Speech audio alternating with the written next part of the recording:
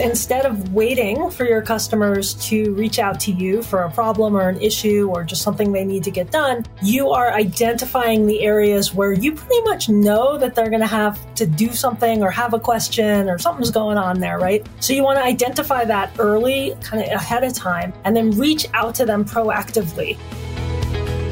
Welcome back to the CX Pulse podcast. We're glad you're joining us. Welcome back to the CX Pulse podcast. I'm your host, Amelia Rose Earhart. And today on the show, we're being joined by an expert on proactive CX.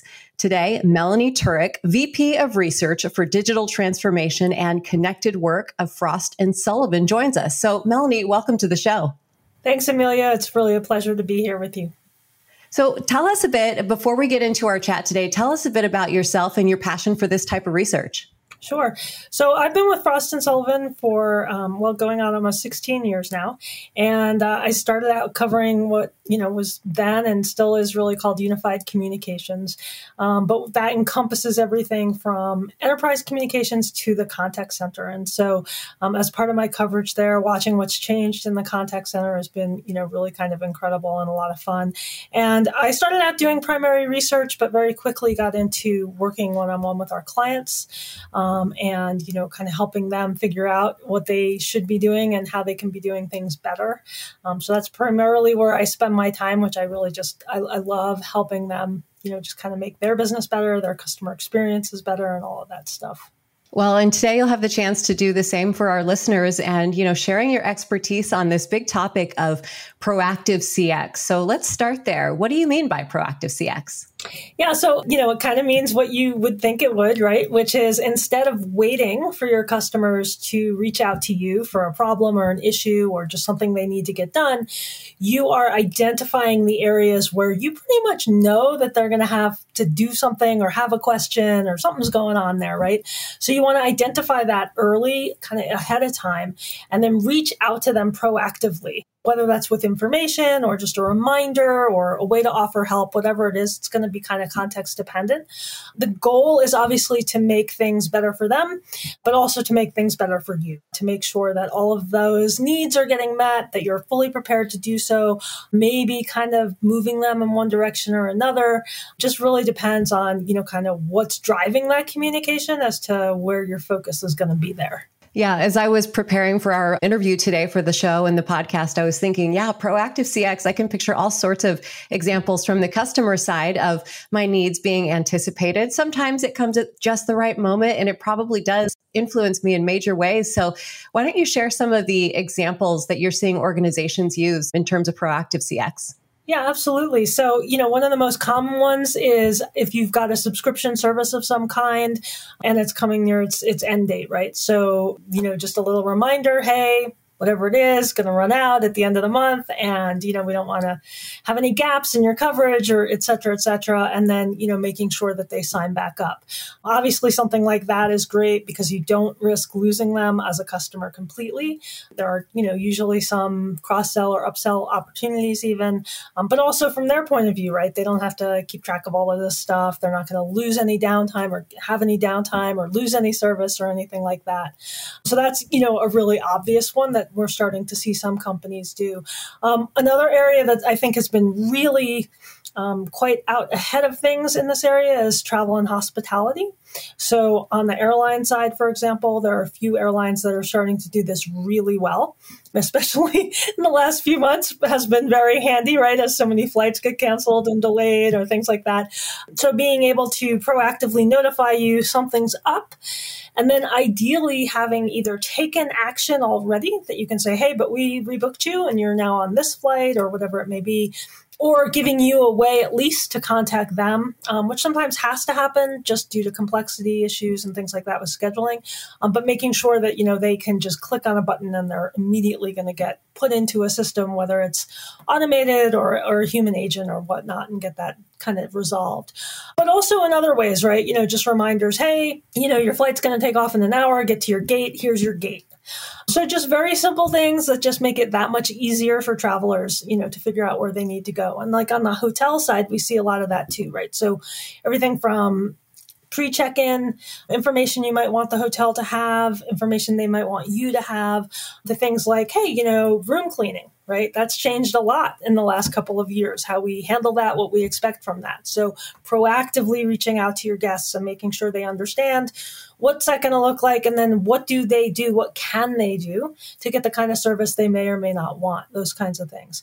Another big area where it can be very, very advantageous for the company, basically, the one that's, running a contact center or a service center, is if you have field service personnel going out.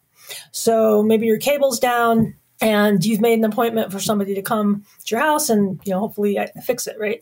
So you make that appointment and then, they can't get to you for a couple of days and you forget about it, or something's come up and you're not going to be home or whatever.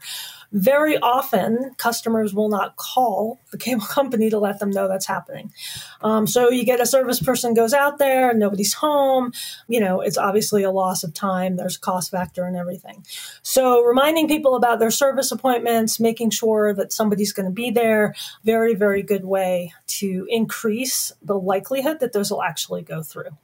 Yeah, those are such great examples. And boy, of course, I so relate to the aviation example you use. I love when I get a notification that my gate has changed, right? I feel supported in that. So does that translate to more inbound contacts from these types of prompts, or are they mostly informational at this point where I'm taking in the info and just making a change going forward? Yeah, that's a great question. And that's actually one of the fears that we see sometimes that our corporate clients, right, will have in terms of like, do I really want to do this? Because I feel like now I'm kind of opening the floodgates and people are just going to contact me. If I reach out to them for some reason, then they're going to come back to me. And what we usually say is, don't look at it as a way to reduce customer contacts. And in fact, after you do a proactive outreach, you very well may get a contact that you wouldn't have otherwise, but chances are you want that contact. So, it's not so much that you're going to get more than you should. It's probably that you're getting the contact that you need to have. Now, that said, obviously, whether people reply is going to be a little bit contextual. Something like your gate has changed, there's probably no likelihood of anyone replying, right? But obviously, if the flight has changed, you can expect a significant number of contacts, right? So in that case, you need to be prepared to handle those. And that's really where, kind of the rubber hits the road in terms of how successful you're going to be with these proactive contacts, because you need to make sure that not just that you have the resources in place to handle it, whether that's human agents or, bots that are ready and programmed to deal with it, but also that the people or the systems handling those calls are going to have the information they need, the background they need, the context they need. And so, there's obviously been a lot of movement in the contact center around context and making sure agents have information and all of that, that kind of personal note. And that's really, really important, because you can imagine you get a text from a company and you contact them as a result, you kind of expect them to know why you're contacting them, right? So you really do want that engagement to be spot on when it comes to why you're getting in touch. And then also make sure that they can actually do something about it so they can resolve the issue and help. Yeah, it sounds like a good rule of thumb with proactive messages would be get right to the point and make it very helpful, very useful to the customer right away. Yeah, you don't want to have to search for that information. That's right. So Melanie, talk to an organization now who is just getting started with using their data in a proactive way. How should they get started? And also, what are some of the key challenges to look out for? Yeah.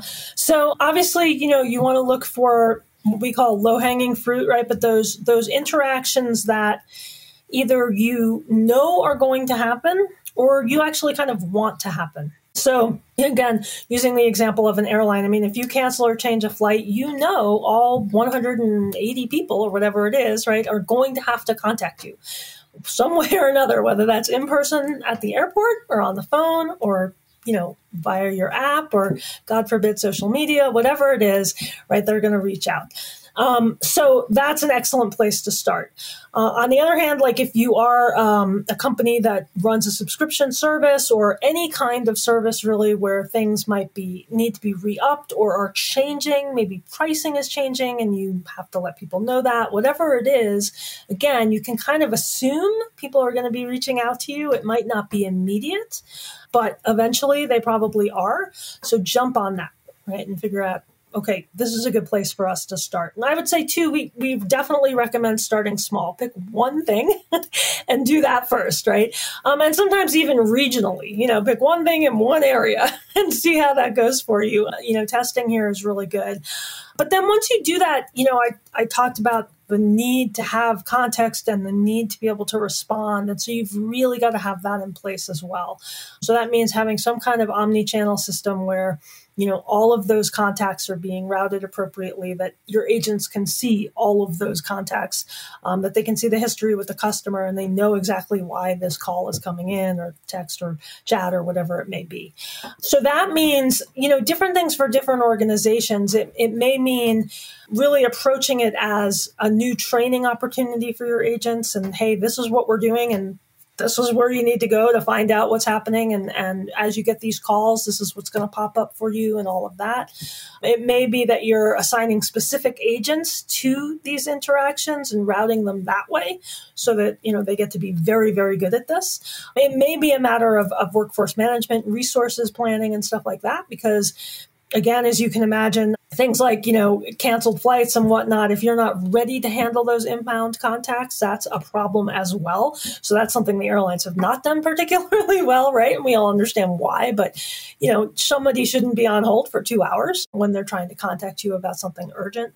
But you can also have fallover things in place. So if it's not time sensitive particularly, and you can't staff up, exactly to respond to all these contacts, maybe you roll it over to email or something like that. You give them a different way to contact you, or you make sure that your website is robust enough to have everything they need right where they need it, and you send them over there. And that's all fine. But you need to have, obviously, all that supporting system in place as well. Yeah. I mean, would it be logical to say that there may be a need to anticipate a certain number of folks who maybe unsubscribe when they get a text message or get an alert because of maybe it hit them at the wrong time? Do you ever see that?